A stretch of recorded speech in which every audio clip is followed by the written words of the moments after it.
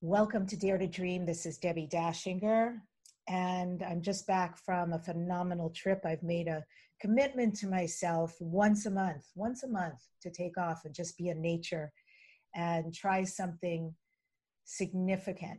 I really pushed my body recently, and I'm fascinated by what it can do. And I did an 8-hour hike. I've done 2 marathons in my life, but this was, it's been a while. So 8 hours of hiking, amazing, in some of the most magical forest I have ever been in. So grateful to see that kind of beauty and perfection. And I also did a dive, if you will, which really means that I lowered myself via rocks into some waterfalls. And I wanted to so badly, and it was so scary, to be honest, because all the rocks were really slippery. There was no railing to hold on to. You weren't really sure how cold, how deep, how shallow, what was down there. But I wanted to so much. And you know, the universe always has my back. I'm just always supported and taken care of. And sure enough, we had 2 couples who came by. My boyfriend and I were there, and we had 2 couples. We were both a little trepidatious there. And they were snowboarders, took total risks in their life, fearless, literally fearless people who jump off of mountains and do things. Like, how perfect. And they came, one of the fellows anyway, boom, went right in and showed us how. He helped me get in the water. We had great conversation. They were such nice people. They left and took off, and it was just the 2 of us. And I'm like, you know, I'll be damned if I'm leaving this pool, this gorgeous, freezing cold pool that I am now swimming in, without this bucket list moment of literally putting my whole body and head under a waterfall. And I did. Rob captured it on camera. And it was so exhilarating, that feeling of no regrets, of wanting something so much, not being sure, having doubts, and going for it. And the joy of giving yourself something you desire at that level. So simple, and yet it was monumental for me. So a beautiful weekend, and just back, and so grateful to be with you guys again for yet another sumptuous conversation. I want to thank Dr. Dean Heer, H-E-E-R, and Access Consciousness for sponsoring this show. They do beautiful energy work all around the world. You could take their classes online, read their books, products, and just learn. They've got lots of free stuff. Go to accessconsciousness.com, well worth it. And this show has been nominated for 2 People's Choice Podcast Awards, for a Webby Award. It is in the top 100 best podcasts in the USA in self-improvement. And that's on Apple Podcasts. And it's also marked in the top 50 podcasts in Portugal and Canada and France and several other countries. So I'm so grateful all of you around the world globally are joining us. And what I do out in the world is I am a visibility shaman, or coach, if you will. And I teach people visibility, specifically how to write a page-turner book, how to turn that book into a guaranteed international bestseller, and how to be interviewed on radio and podcasts and get great results. So I show people how to find and use media exposure to completely locate your tribe, sell out workshops, webinars, sell your books, and other things. And if you would like more information about any of that, or to receive some free gifts and tools, go to debbiedashinger.com, DEBBIDACHINGER.com. Be my joy to have a conversation with you if you'd like to know more. So the question today is, do you want to move and shift what's going on for you around abundance and prosperity? I know that I do. I'm always looking to understand that, because it influences so much in our life, not just money, but all the allowances and receiving that we have in our life.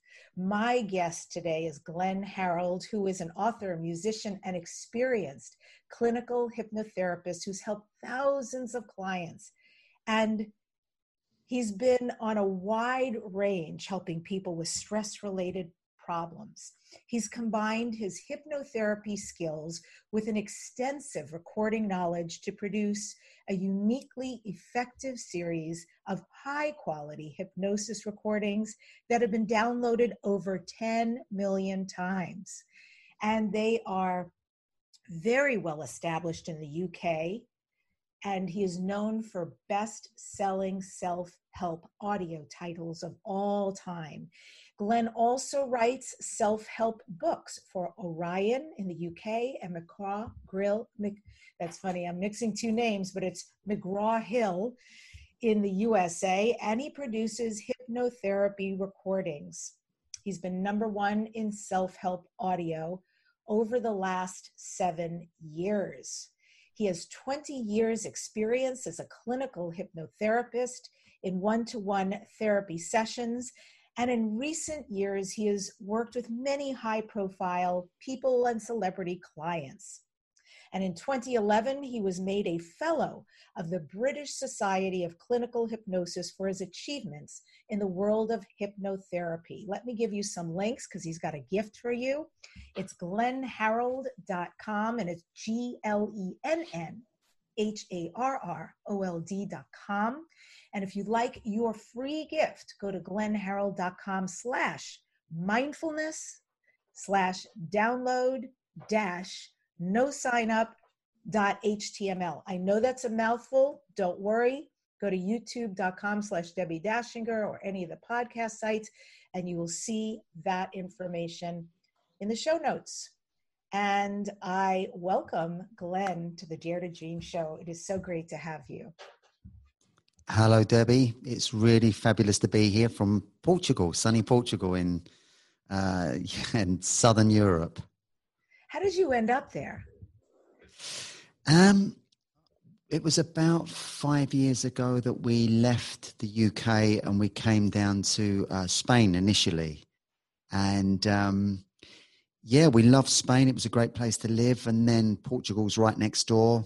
And we liked the school. I've got a couple of young kids, so we liked the schools over here. We're kind of into sort of the homeschooling sort of vibe and that kind of thing. And so some of the schools over here were very sort of supportive of that. So we're doing a bit of homeschooling and a bit of sort of nature schooling as well. Well, so we love it. It's like pick up and go. I mean, you can do it anywhere in the world. Yeah, that's the beauty of it. I mean, for a long, long time, I sold CDs and cassettes because I was selling them, back in the 2000s. And I bought a big warehouse in the southern UK to hold all the cassettes, and we were shipping them out. So I was kind of restricted when I was doing that. But as soon as everything went digital and it was all about the MP3 downloads and apps, it gave me the freedom to then live anywhere in the world. And as soon as I got that opportunity, I was out of the UK very quickly. Because I'm very grateful for the UK for giving me the opportunities I had. I probably wouldn't have been able to do what I've done here. Yeah. But it rains all the time. It rains. It rains. There's lots of traffic. People are quite angry there, and I needed somewhere where the sun shines and the people are very laid back and cool. And in Portugal, we've got that. It's a great place. Ditto. That's why I'm in California. I totally get it. Sun, great people, cool people, beautiful places to go. It's really interesting to hear you talk about everything going digital and creating that freedom for you, because that's how I first found you. I don't know how long ago it was, but whenever all of this came about, when apps, right? We first got smartphones and we found out about apps, and somehow I did a search. I don't know how I found you, but I found you. I know it was meant to be. I downloaded your app. I bought a bunch of your meditations, and it changed my life. And I'll tell you why. I think this is really important for people who are looking for hypnotherapy and ways to really release stress and change things in their lives. I am so sensitive that, frankly, I don't care for most meditations that are spoken or hypnotherapy. In fact, I find they do the opposite. I'm so aware of the person talking and talking and talking that I actually can't relax. Whatever it is you do and how you do it and your voice, it would put me in a trance. It was so beautiful. And I just started doing it every single day. And I found that, profound things were happening. Whatever you were saying, and suggesting was taking place. And then the fact of these just sort of like a lake, this pure stillness that I was able to achieve with you for those 30, 40 minutes. So I'm grateful for digital and for finding you and for what you put out in the world, because your work has had a great effect for me. Well, that's lovely to hear that. It really is. And I think, nowadays there's so much choice out there, so much variety, isn't there? And it's like somebody can go through a college and get a certificate saying they're a master therapist in a couple of weeks and plug their microphone into their computer and make a meditation recording and upload it. But there's no substitute for the hard work you do to create something that's got real value. And for me, I started as a hypnotherapist 25 years ago, and I wanted to, and I literally saw thousands of clients before I made my first recording. So I understood, I became good as a hypnotherapist. I did my apprenticeship, if you like. And then I'd always kept a little recording studio in my house because I've been a musician since I was young. And so I kind of married the two together, my hypnotherapy sort of knowledge and recording knowledge. And from the off, I was able to make half decent recordings. That they were, good therapy, and the technical side was up to scratch. But I always had a real passion for helping and healing people, because, just to give you a little bit of my backstory, I was a very delinquent kid. I ran with a bad gang. I got in lots of trouble. I was kicked out of school when I was 15. Had no qualifications, very broken home life.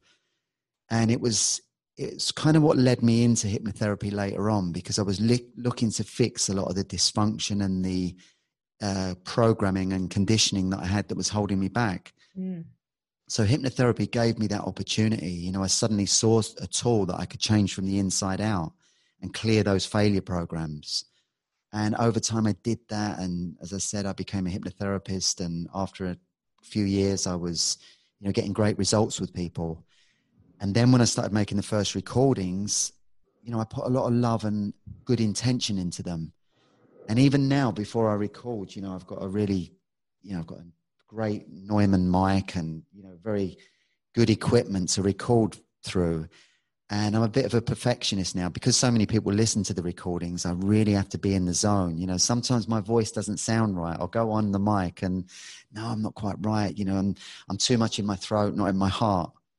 And so I try to always project from my heart and put the feeling, the intention into the recording, because I know people will pick up on that when they listen to them. And, so there's a lot of thought and care in what I do now, and good intention. So I think, people pick up on that. So it's lovely to hear you say what you said, and, especially if you've listened to a lot of recordings.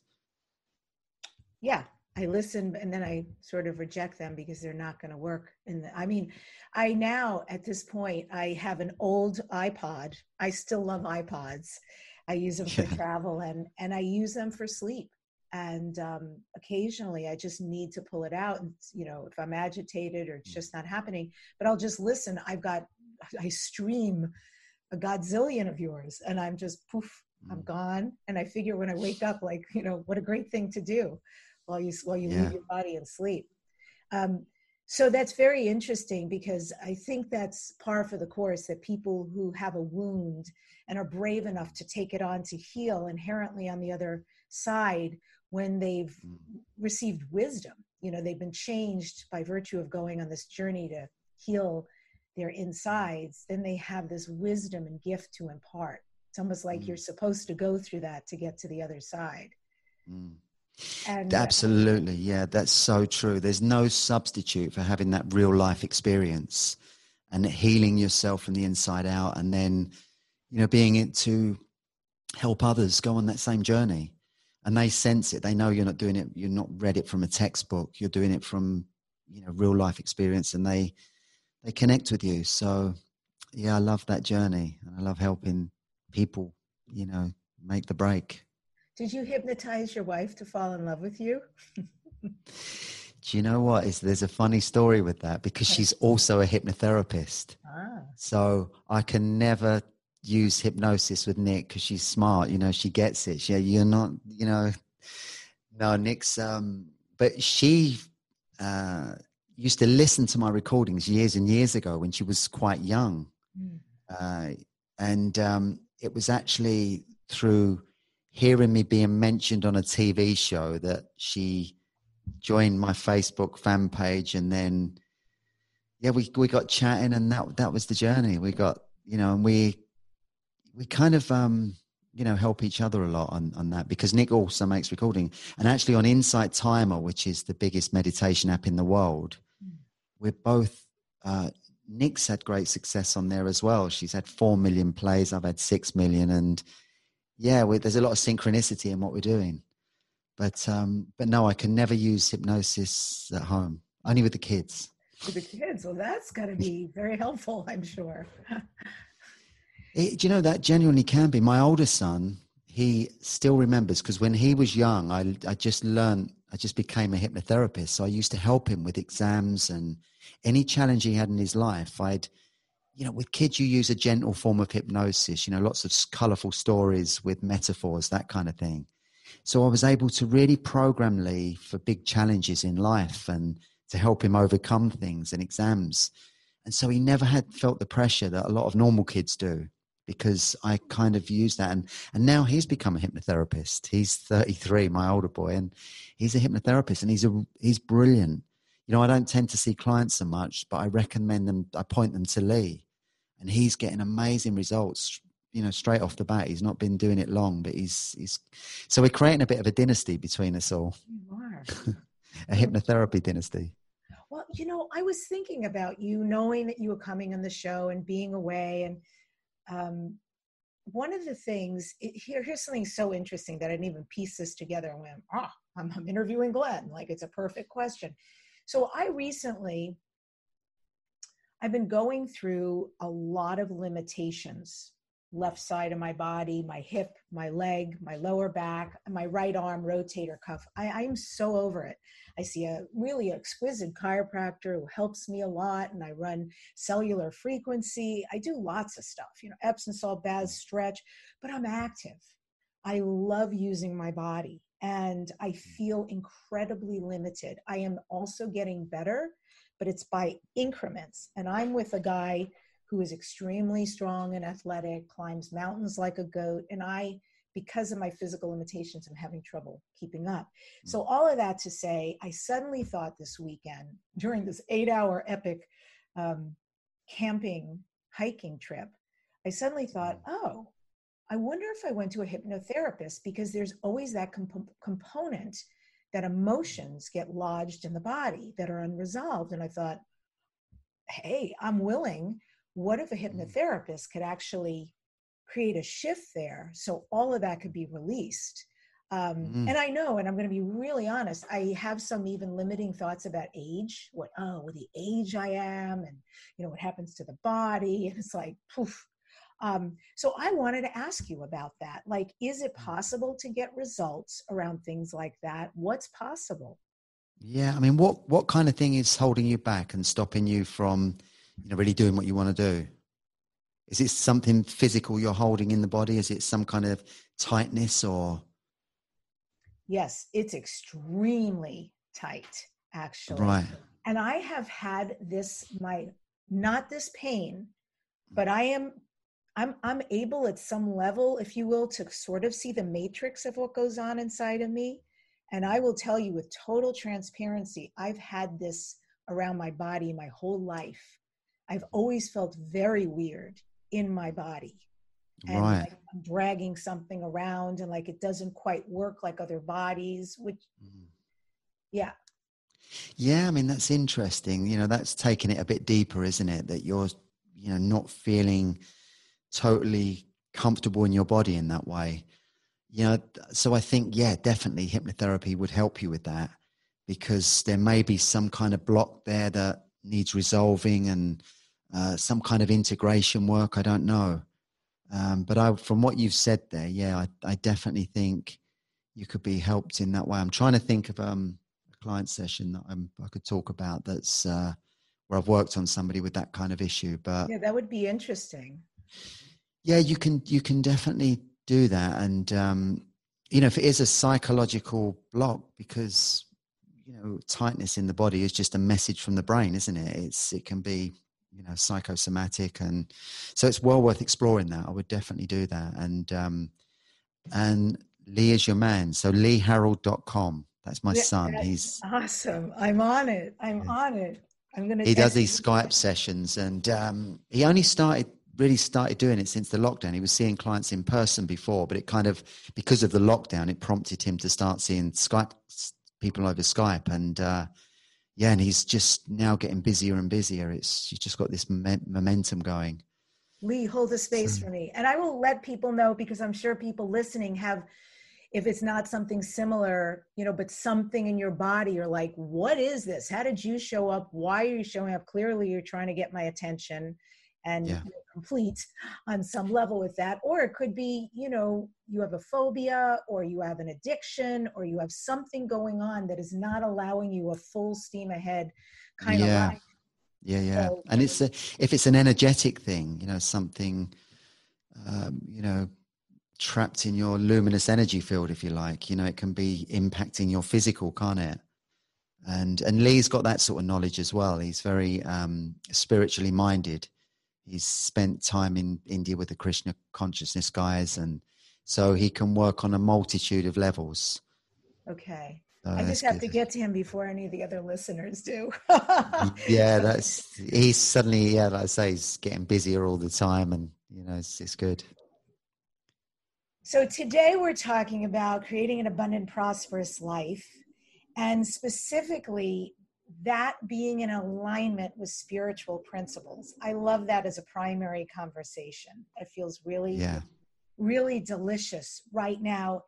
During turmoil, it seems to me sometimes there's great opportunity, and there's also Yeah. a lot of people who can get quite lost. Tell me, why does this subject appeal to you, and how does it resonate to right now?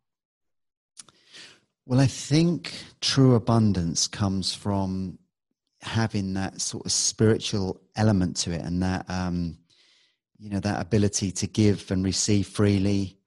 And you know, ultimately we all want to live abundant, happy lives on this planet, you know. And it's sometimes, you know, with the world like it is at the moment, in chaos, and you know, there's so much division in the world, it can feel like it's hard to do that.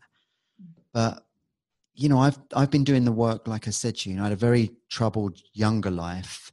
And then when I discovered hypnotherapy, I started to really work on abundance, because up until I was in my early 30s, I'd been flat broke. I'd lived in rough parts of South London, you know, around, you know, very colorful people, and, you know, drove old bangers for cars that were always breaking down.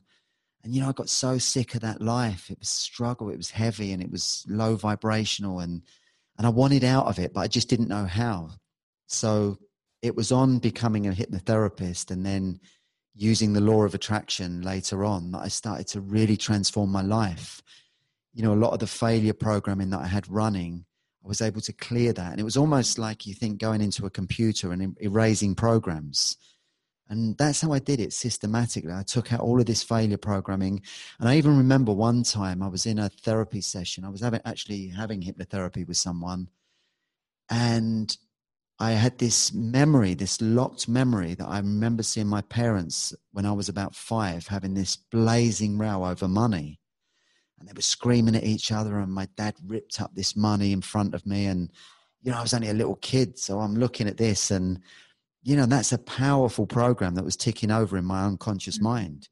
So it was no wonder I was sabotaging things as I got older. But in the hypnotherapy session, I was able to clear that pattern, get rid of it, and just erase the memory and all the emotions that were attached to the memory. And so it was gone. And then I had a clear slate from there on. Mm-hmm. And so then when I started doing the abundance affirmations, and you know, I really got into them big time. And I used to be saying, you know, I'm always in the right place at the right time. Abundance comes freely and naturally to me. All of my needs are constantly met. And I probably said those affirmations, you know, 100,000 or more times. I just I was doing it in the bath. I was doing it when I was driving. I'd have the radio off, and I was also using self-hypnosis to really anchor those suggestions in my unconscious. And I slowly became more and more abundant, and all of the things that I visualized, I had a list of goals. I wanted to have £1 million house. I wanted to have a villa in Florida. I wanted to drive an Aston Martin. And over time, I got all those things. I manifested those things. I became, more abundant than I could ever have dreamed of. And it was just really through working on my unconscious and planting those abundance affirmations and visualizations and really connecting with my feelings as I was doing that. Because when you do the affirmations, if you really supercharge your feelings and you imagine you're driving the car and living in the house or whatever it is, then you supercharge it. Mm. And so that was where I wanted to be. I wanted, and I got all those things. But for me now, the spiritual aspect is more important, because material possessions are nice, but they mean nothing without a conscious life, living consciously and operating from your heart. Because I know a lot of multimillionaires are as mean as they come, and money controls them. They get all their kicks from having power, and they're horrible people. I'm sure we've all met someone like that. So true abundance is about having, the opportunities and the money and success, that kind of thing, but also having an open heart and being very generous and, giving and receiving in equal measure. And so that's, my focus now, the developing my consciousness, really taking it as high as I can. Can we draw on our passion to magnetize prosperity and abundance? Yeah, I think you can, and I certainly did that, because my passion was, to change my life. And, and I really wanted to do that. I wanted to become abundant and happy. And it seemed very difficult because I'd had 30 years on this planet, just struggling and mixing with people that were sort of ducking and diving, and coming from a family where it was all about gambling, drinking, and, and I did a lot of drugs when I was young. So my vibration was very low. So I really wanted out of that. And so when I found a way out, I got so passionate about being on that path, that abundance path. And I would literally immerse myself in it. I was doing everything I possibly could to create an abundant life. And it seemed hard I couldn't have imagined living the life I'm at now. And, sometimes I get old acquaintances or friends that I knew 35 years ago I mixed with, and, and they've been in prison and come out of prison, and they can't believe I'm writing books and doing this. And, so it reminds me sometimes how far I've come from my old life. And it really has just been from the work I've done. Without doing the inner work, I would never have got the breaks I got, the opportunities I've had. And because what you do when you work on that and you start to raise your vibration, the law of attraction works much more effectively, because your affirmations, your projections are so much clearer, when you've got a higher vibration. And for me, that's the journey. And I'm a work in progress, like everyone is. I'll still be doing this work when I'm 90. Mm-hmm. I've never met anyone who's sorted and worked out. We're all on the journey. One of your passions is music. You're a musician. I've seen photos of you on stage playing with your band. Super exciting. Yeah. How does that passion come into play here? And did you use hypnotherapy to release yourself as a musician, get better as a musician? Well, I suppose my career as a musician came before I became a hypnotherapist, because up until I became a hypnotherapist, I'd been, in different bands and had sort of varying degrees of success, but never quite had the big hits and, took off, and, never made enough money for long enough to live off of it. So I ended up on the cabaret circuit, doing bars and restaurants, that kind of thing. And then it was one night sharing the bill with us. We shared the bill with the stage hypnotist, and I had an epiphany. I saw this guy doing his thing. I saw the power of hypnosis up close. And I didn't want to do the stage thing. I wanted to do the healing thing. I was into healing. And so that's what's prompted me to become a hypnotherapist and to train in it. So then, and once I became a hypnotherapist, the whole thing started to take off, you know, and I did start to become abundant. So my focus was really in that direction. So now the musical side of things is a sideline. I occasionally release songs. I released a couple of songs with a singer about 2 or 3 years ago. And so every now and again, I take a break from hypnotherapy and, you know, write a few songs and release them. But it's a kind of, and I have no, you know, I still love to have a number one hit. You know, it's an old ambition. And I always say, right, I'm going to go into this, whatever happens is, you know, the divine's plan. I'm not got any ambition, but I do, once I get into it and write this song, I want it to be a hit. But it's so far, you know, and I've sold 10 million meditations, but I've never had a hit song. I'd still love that one opportunity, but I'm very grateful with where I'm at. You know, you can't have, well, you can have everything. You can, I shouldn't say that. Yeah. Absolutely. Whatever you want, you know. Concurrent careers. That's phenomenal. I'm definitely going to have to listen to one of your songs now. So I would like to understand more the spiritual and the natural laws of abundance. Are there laws that operate like a recipe to success that you can share with us?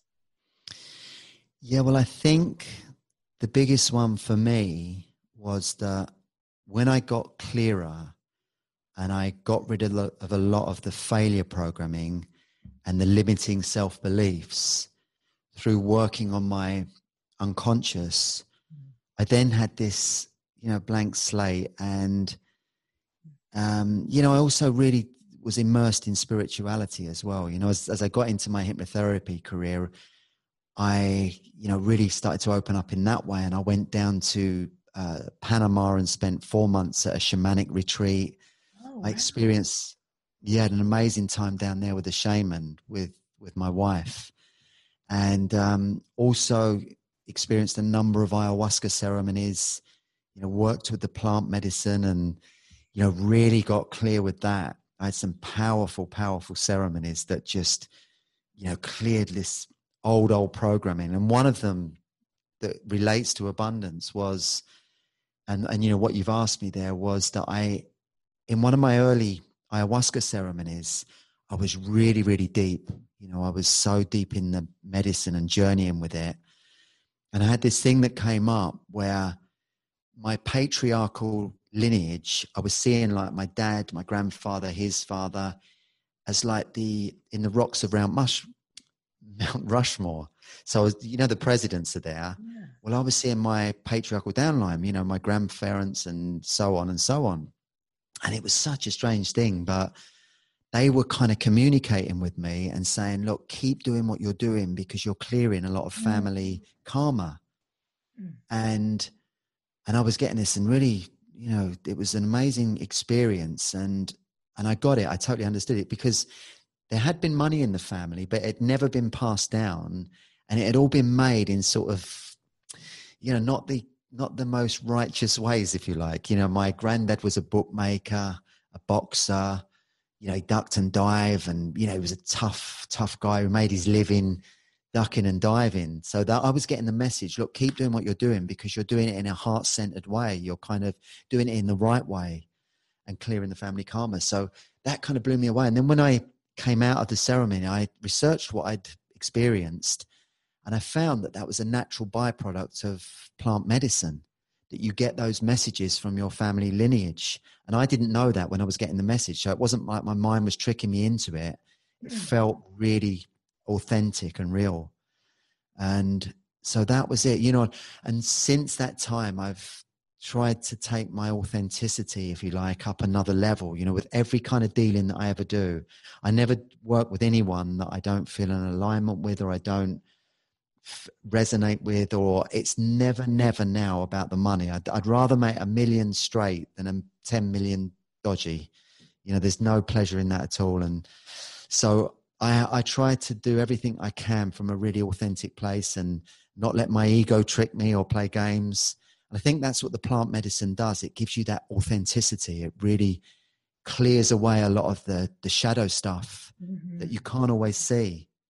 You can't always see it, and it's powerful. And yeah, I've met someone recently who does ceremonies out here, and I'm going to journey again because I've traveled around a little bit the last couple of years. We have as a family, and now we're settled. So I feel ready for more ceremonies and to get clearer. That's wonderful. Have you done San Pedro or just ayahuasca? San Pedro in microdoses, but not the full experience. And that's something I always feel a strong connection with ayahuasca because I know more about it than some of the other sort of medicines that come from different places around the world. But yeah, that's the calling. I think you get called. They say the medicine calls you when you're ready. And for me, it's always been ayahuasca. Yeah, 100%. I had so much judgment about it. Somebody had invited me in like a year ago or more. And I was like, what? Why would I do that? That's so strange. Drink something for 4 days. And yeah. And then 2 months later, boom, I had the calling and I just had to start following energy and going to different countries. And oh, it's so prevalent in my life now. We do journeys here. I guess I can't say too much, but we have harvested some of our own San Pedro and had those experiences. And even, while camping, did mushrooms, and which we're considering medicine at this point because it's been so profound. Oh my gosh. Yeah. Some of the, it's incredible, isn't it? These are gifts, they're gifts from the divine, aren't they? If you think ayahuasca's a combination of a vine and a plant that's indigenous to certain parts of South America. And, in jungles where there are thousands of plants, the shamans always knew that it was those two plants in combination that gave you this incredible spiritual journey and the opportunity to clear and heal. And yeah, it's a wonderful journey. And I think, it sounds like you're on a similar path where you just have this calling to use this life in such a productive way to get clearer and lighter. And, for me, I sometimes joke that I don't want to incarnate into a 3D world, into the same family with all the baggage again. I want to get as clear as I can. So, I'm ascending to a higher vibrational place. Hopefully that's how it all works. We'll find out. I can relate. Well, this is so beautiful. Thank you for opening up about that. I also think it's very profound path for those who are called to it. And so within all of that, and I agree with you so much on the shadow work, what is possible to release as well as what is possible to invite in, conversations with the divine, healings on the body and the emotions. I mean, it's spectacular. What about managing money? Because I also think there are different components to money. There is receiving, allowing, bringing in, and making your jar, if you will, bigger and bigger. But there's also once we have the money, how we manage it, because there's some people who just piss it away, right? So quickly that it's like, I had it, now I'm in the same soup again. How can we manage money? Is there a system in order to work for us? That's a really good question, because it's, a lot of the time, I used to think when I got money, then life's sorted. I've got everything I want. I can have what I want, travel where I want. And a lot of that's true, but then there's also the thing of managing it, like you say, and looking after it, because when you've got it, it's easy to, you can have sabotage programs running there that will blow opportunities. And, I actually did. I had sabotage patterns where I was attracting people that were ripping me off. Oh. And it was really, it happened a couple of times. And, I think this is where your consciousness comes in. And if you see a pattern in your life, you then look at it, rather than feeling victimized about it, you start to think, well, why is this happening? What is in me that's attracting this energy?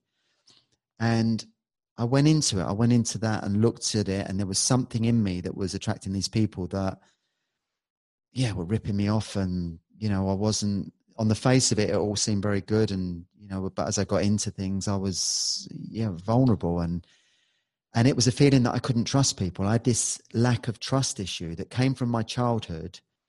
And it was only when I cleared that, I was able to clear that belief system and that programming from my unconscious mind, that pattern then resolved itself, and I didn't attract these people anymore.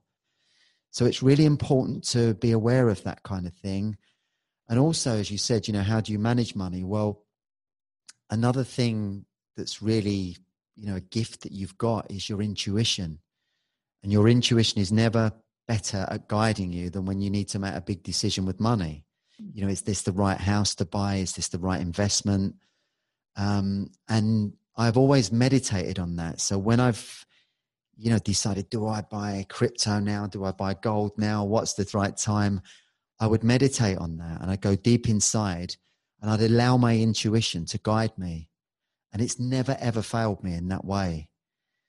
And, you know, conversely, when I've used my mind to try and, you know, think of an opportunity, is this, you know, right way, and I'm just using the conscious part of my mind, it's let me down a few times. So I would say, always, always use your intuition to guide you, to, you know, to navigate the way through the waters. You know, is this the right decision? And, you know, I've been so lucky. I've been so opportunistic. Things have come to me at the right time, the right place. I've met the right people. But as I said to you at the beginning, that was my affirmation. I'm always in the right place at the right time. Abundance comes freely and naturally to me. And that's happened. So use your intuition, your inner resources to really guide you. Yeah, that discernment is really interesting to me.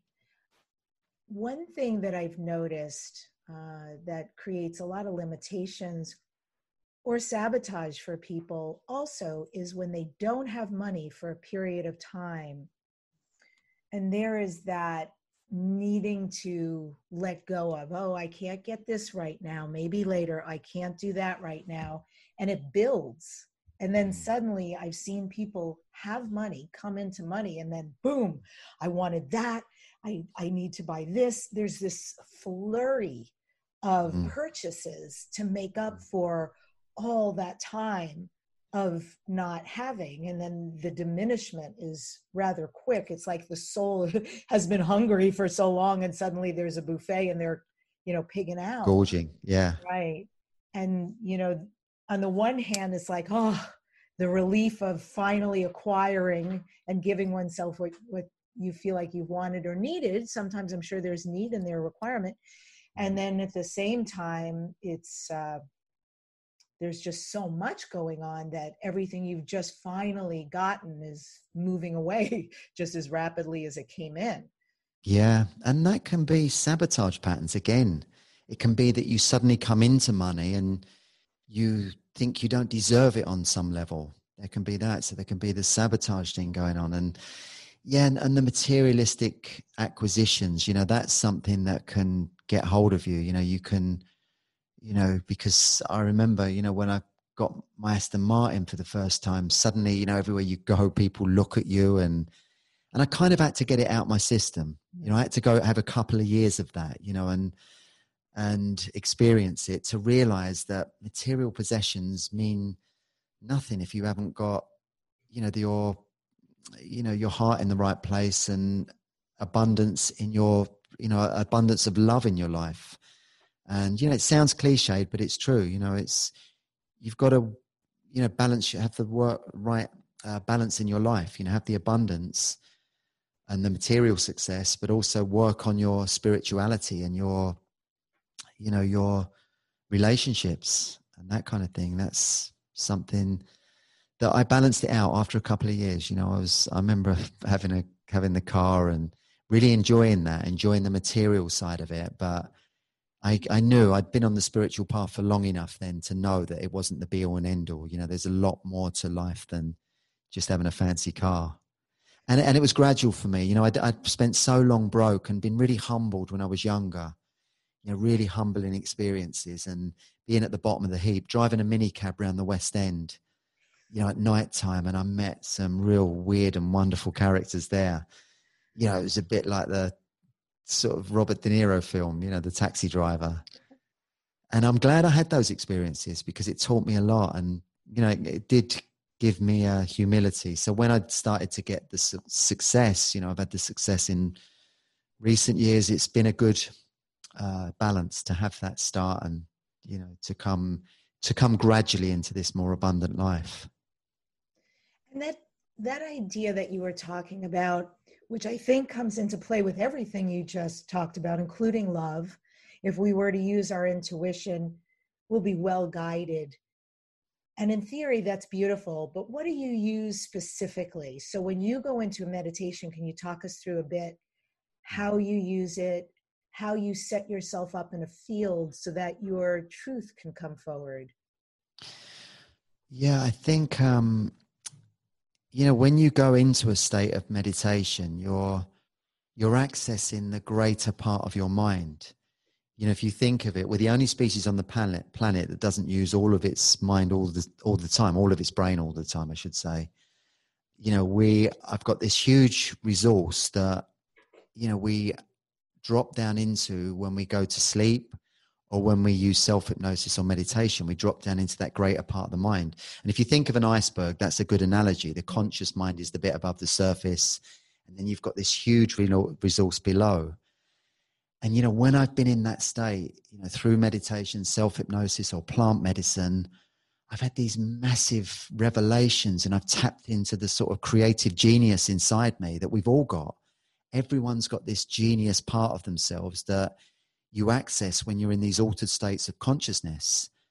And so for me, if ever I'm stuck in life or I'm not feeling very creative, or, I need to know which way to go in life, I always go down into that state. I drop down into a deep state and ask for my creativity and my intuition to guide me. And when you do that, you always get pointed in the right way, because, who knows, we're also, I believe we're being helped and guided by, our helpers and angels and, light forces, light beings that are with us in this life and are here to assist us. So you can also access that, in these deeper states of consciousness. So I love it. And I still use it all the time when I need guidance. I love that. And I'm thinking about something you and I shared together before the show even started. And we were talking about light versus darkness right now, and a lot of choices right now about where we can live. So interesting you bring that up, because my boyfriend and I have decided to watch Star Wars from the very beginning through, which has been fascinating. Yeah. And of course, it's all about that, the force, the light versus the darkness. And when you're talking about asking, please bring me my creativity, bring me my intuition to guide me right now, I'm just feeling into also the ability to say, and bring me the light to guide me and to show me what is light and right for me, for my path. Yeah, that's another great question, because, at the moment there's all this craziness in the world, isn't there? You've got the government saying these they're getting more and more mad every day, and it's hard to know what's right. You look at I go down the rabbit hole sometimes and look deep into that, and there's even people divided down the rabbit hole. Believe one thing, and they're the QAnon stuff that's got a lot of profile now. There's so much information. You've got counter conspiracy in the middle that's all very confusing and muddying the waters. And, it's no wonder people are feeling a lot of fear and anxiety. And, it's a very unusual world, a world that we couldn't have imagined even in January. If somebody had told you what the world that we're going to be living in now in January, we'd have thought they were a conspiracy nut job, because it's gone so crazy. And to me, as we talked about earlier, it feels like there's a battle in this world between dark forces and light forces, and it's a power struggle. They're battling it in a lot of different ways. There's so many things going on and it's hard to, see the truth in it all, see what's going on. But I think that's a really good point you made there. If you always align yourself with the light, that's like a safety place. That's a place you go to feel safe and know that you're, kind of you're being held in a very safe space. And I always remember, actually, it's a good analogy for, when you experience ayahuasca, because somebody said to me that if ever you journey and you feel lost and you feel scared and you're in a dark place, go back into your heart energy. get into your heart and connect with a feeling of love, because that will bring you back to a safe place. And so, you know, if you're really freaking out when you're experiencing plant medicine, go to your heart and you'll feel safe. It will bring you back, and you'll be in the right place. And I think the world is like that at the moment. So if you work on your heart energy and, you know, use meditations that put you in your heart, then you'll be in that safety space. And, you know, you don't have to think about anything or do anything when you're there. Just be in that space, you know, with an open heart. And sometimes I do that. I get people into that space just by getting them to breathe really slowly and deeply, clear their conscious mind of all thought, drop down into that space, and then focus on someone that you love unconditionally. And for me, it's my kids. You know, I adore my kids with every cell and fiber, you know, like good people do, you know, normal people do, you know. And so I get into that space and I feel my heart opening when I focus on my kids. And, you know, and then I amplify it. I just magnify it. And I think of them doing lovely things and me playing with them and all that kind of stuff. And my heart just opens more and more. And that's how I do it. I get into that really safe, nurturing space. And I just sometimes stay in that for a length of time. And when I come back out of that, I feel so good. You know, the world feels so different. I've raised my vibration, and, you know, the lower frequencies in the world are not affecting me. And that's it. I think so. To align yourself with high vibrational things, people, you know, so eat super healthy. For me, I'm totally vegan. I exercise a lot. You know, I keep my energy as clear as I can. Nicola, my wife, she sages the house every day, and Awesome. she has mantra music playing all the time. And, you know, be mindful of what you watch, what you read, what you listen to, because, you know, that can either raise your vibration or lower it. You know, I don't have any news in the house. I haven't watched the news for ages. And if ever I flick it on, it just seems like a noise to me. You know, it's just this fear coming out the TV, and I'm so far removed from it. I just look at it and it can't connect with it at all. It just seems like these other people just making a noise. Yeah. I love what you were sharing, going into your heart and trusting the journey, whatever it is, whether it's the world or a plant medicine journey. One thing I was told that I always, well, two things actually that I hold on to, and I think it is applicable to journeys in life right now. And that is, if it is coming, just remember it's also going. So you can breathe through anything. It is not permanent, right? And the other thing is, the first time I did medicine was, oh my God, this man is such an exquisite musician, and he would read poetry, Rumi, which, like, for all of us, we were just done. It was so beautiful. And he would say, if something happens that makes you feel frightened or anxious or out of control, breathe and listen to the music. Breathe and listen to the music. It will always guide you through, you know, coming to the moment. And we're all as safe, really. Yeah, that's amazing. It sounds your experience was similar to mine, because the first time I journeyed, it was with a guy in the UK called Ali Calderwood, who's an amazing musician, really, really gifted. And I was going to go down to Peru. I was, you know, so drawn to it. I was heading down there, but I happened to meet Ali. He was doing a concert down in Brighton, which is kind of a hippie sort of community in the UK. And he said he had a ceremony on Saturday. And I loved his music. I fell in love with his music the first time I heard it. It was really powerful. You know, it's very psychedelic and trippy, but it was all, he used to write it for the ceremonies. So it was very tuned to the medicine.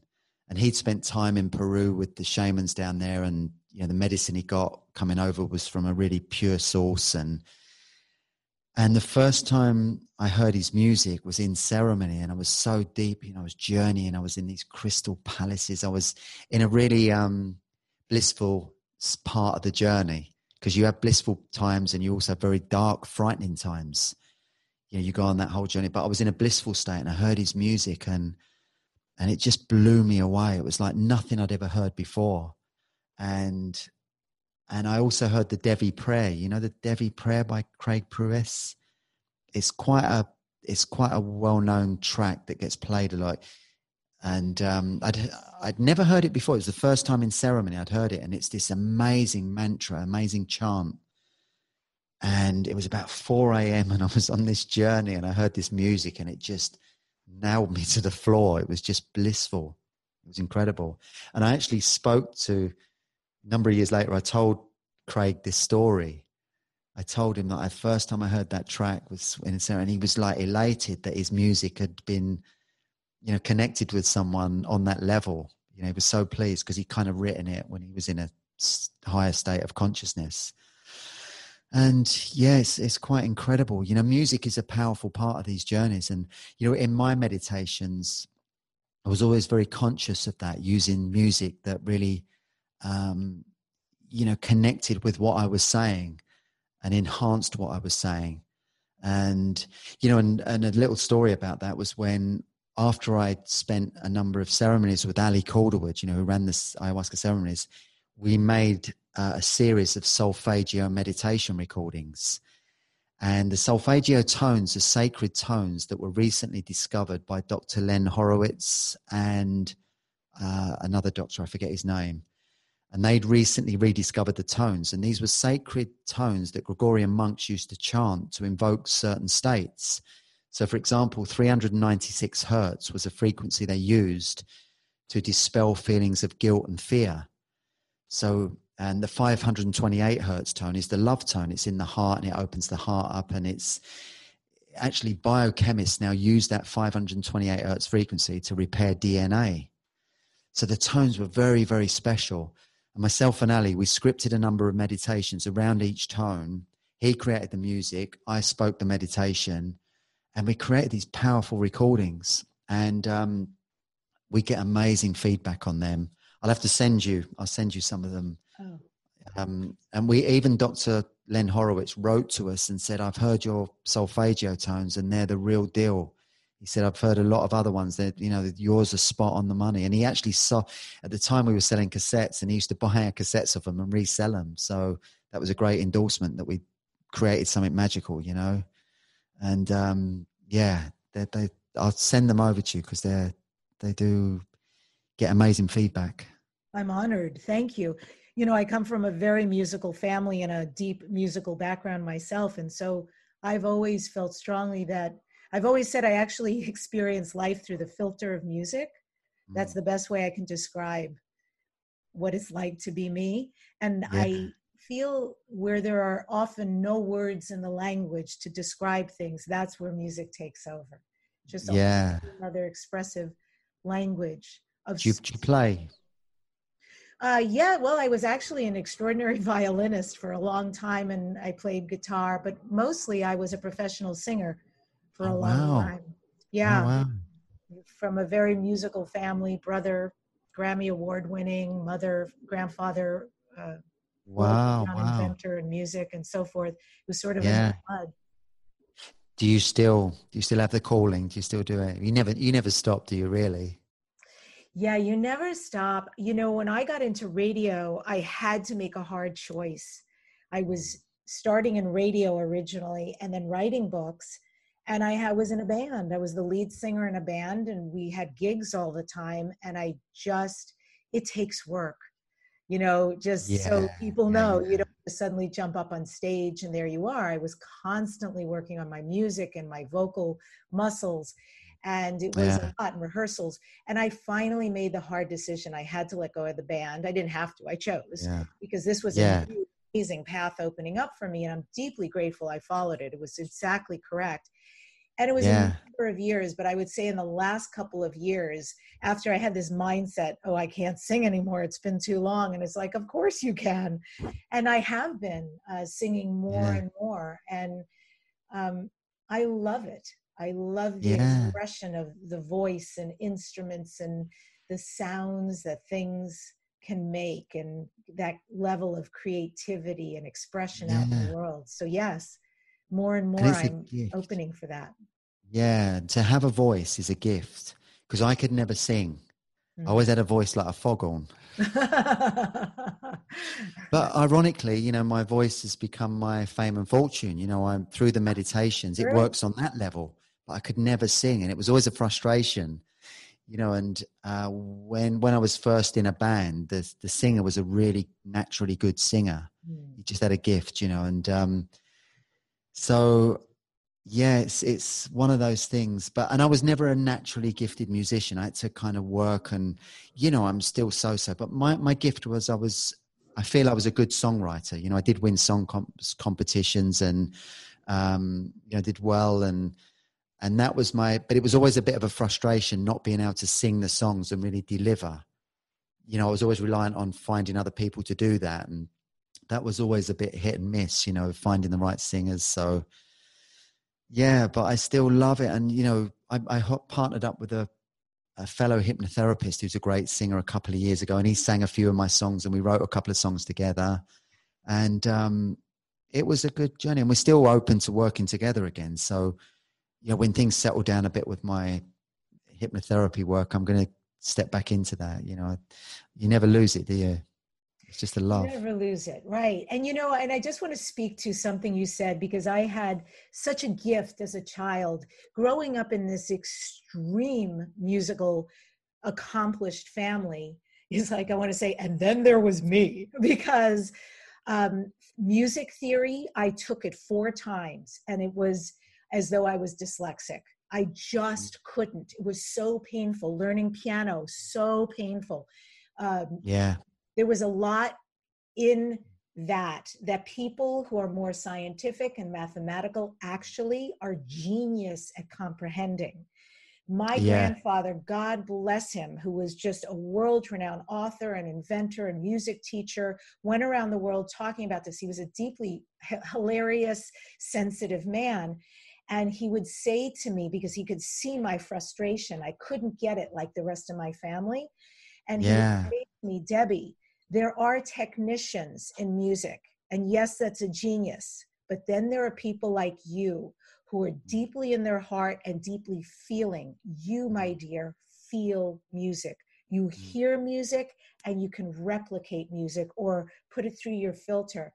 And it was such a gift he gave me to take that onus off of my shoulder of comparison and to recognize I have my own gift. It doesn't look, yes, it would be awesome to have theory run through my veins and understand things that still to this day don't click, but I feel music.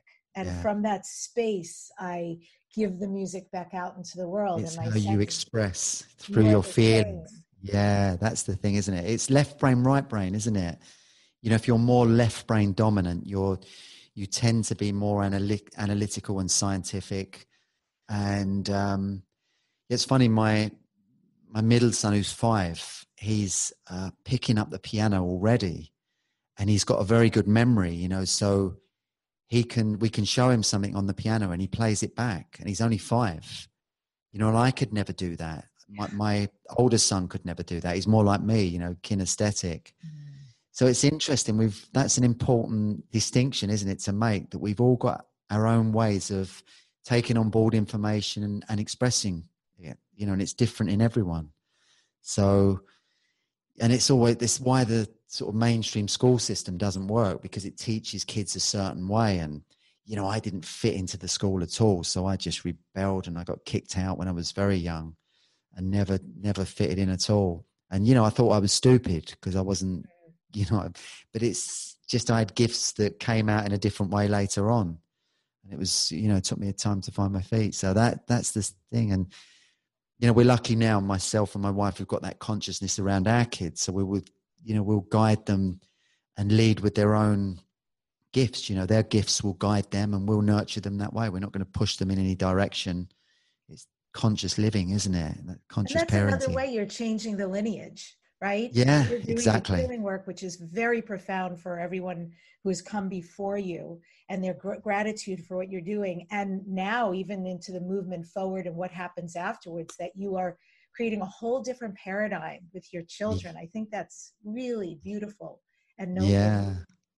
Breaking the cycle, the family cycle, breaking the karma. We joke sometimes, we say we want to incarnate into their downline.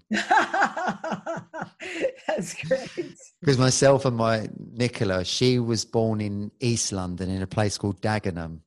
And anyone from the UK listening, they'll know Dagenham is not the most quaint little village in the UK, shall we say. You know, it's a rough part of London.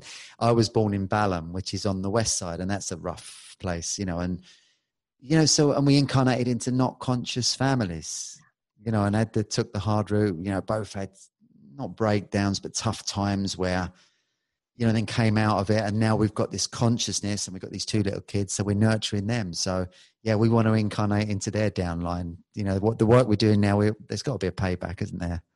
Yes. Without a doubt, you know, from that darkness too, we become the light to put out into the world. And I think that's really powerful, to take something that could have become different. You could have chosen, much like you said, the folks you're still in touch with who went to prison, you could have continued the darkness, but that's a pretty path for your soul to choose. It's like, against all odds, I'm going this way. I'm going to forge a path that's new. I think it is a soul choice, isn't it? You know, somebody once said to me that we make a pact with the divine when we come into this life to walk a certain path, and, you know, to maybe clear more karma than, you know, if we're going to be brave, then we'll clear more karma and go through some darker times to come out the other side. And, you know, I think there's no guarantee you do come out the other side, because I could have, you know, when I was 17, I drank myself to oblivion and I had hepatitis. I woke up one morning, I was yellow. And, you know, that could have destroyed my life. You know, maybe it was a blessing that it happened to me at 17, because I had to stop drinking after that. And then, you know, from there I started to, you know, go on a more positive, I joined a band after that and got on a more positive path. But maybe if I'd, you know, because my family are still drinkers, you know, a lot of them are still boozers. When I get together with them, that's all they want to do, you know.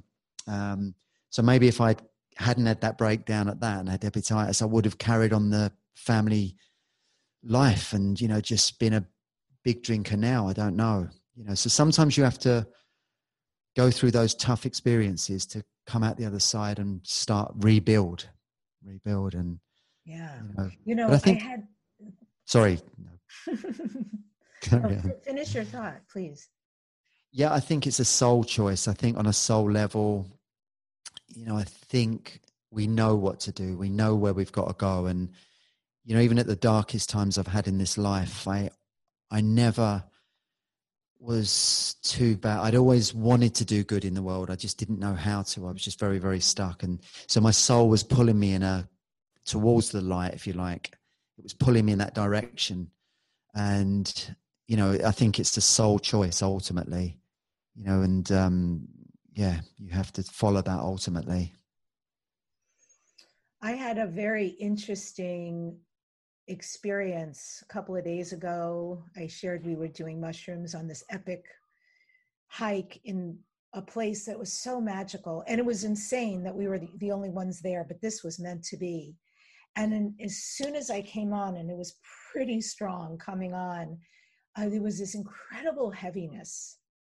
And somehow, for whatever reason, the information that came up for me was, I also grew up in a really interesting home, incredibly unstable and not nurturing. And I just realized the sadness of how unsafe I felt growing up and how much that has colored my whole life. I mean, it was like a mantle of heaviness when I, you know, just acknowledged it to myself. Yeah. And the next thought I had was like, well, life isn't like that anymore, Deb. So why don't we just move on from here? And then this voice of wisdom came and said, you've been doing that your whole life. Why don't you just feel what it felt like to be, it's like emotional, to be that unsafe growing up, to be in this for yourself a breath, to allow that to course through you, because it is true. It's exactly what it was like for you. We don't have to pretend otherwise. We don't have to positive away, affirm it away. You can just be in the truth of what you went through as a kid. And I just breathed into it and allowed whatever that was. You know, I had some tears coming up and just like it was incredible, the heaviness. And what I love about allowing things like that is the unexpected transmutation that occurs. Because I think the concern and why we try to wish things away or change our mindset is because, oh, I'll be in this forever. And the truth Yeah, is, yeah. we allow it. I just know for me, when I allow it, that's when this transportation happens. It's like energy is Yeah. energy, and like poof.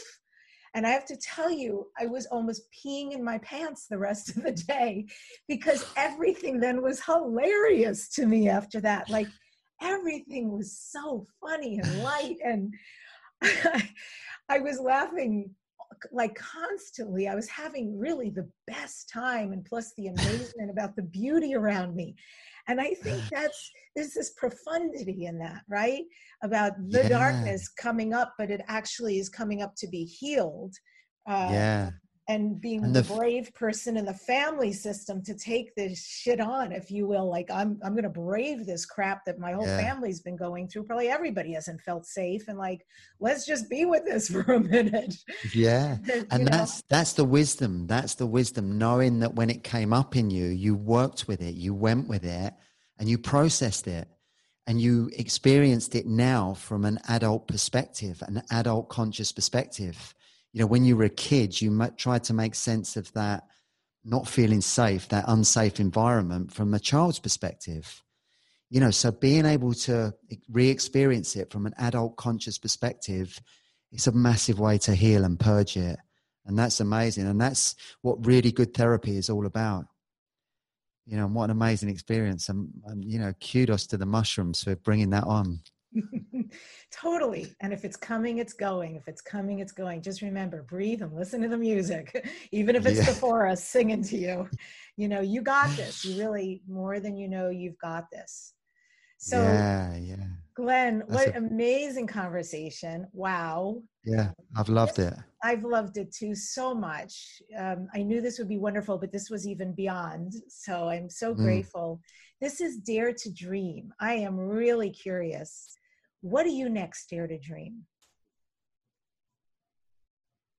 So sorry, I think I was in somewhere else then. Yeah, I think I was thinking about the mushrooms. I've got to, because it's funny. I haven't done mushrooms for a long, long time. I did them when I was young, but it was always from an unconscious place. You know, we just did them to kind of get out of it, but now doing it from a conscious place, I'm drawn to that. So sorry about that. Yeah. What do I dare to dream at the moment?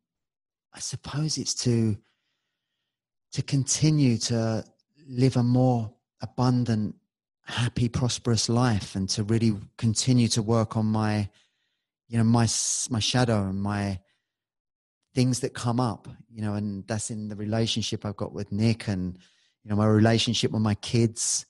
You know, I want to nurture them and bring them into a wonderful, prosperous, abundant life as well.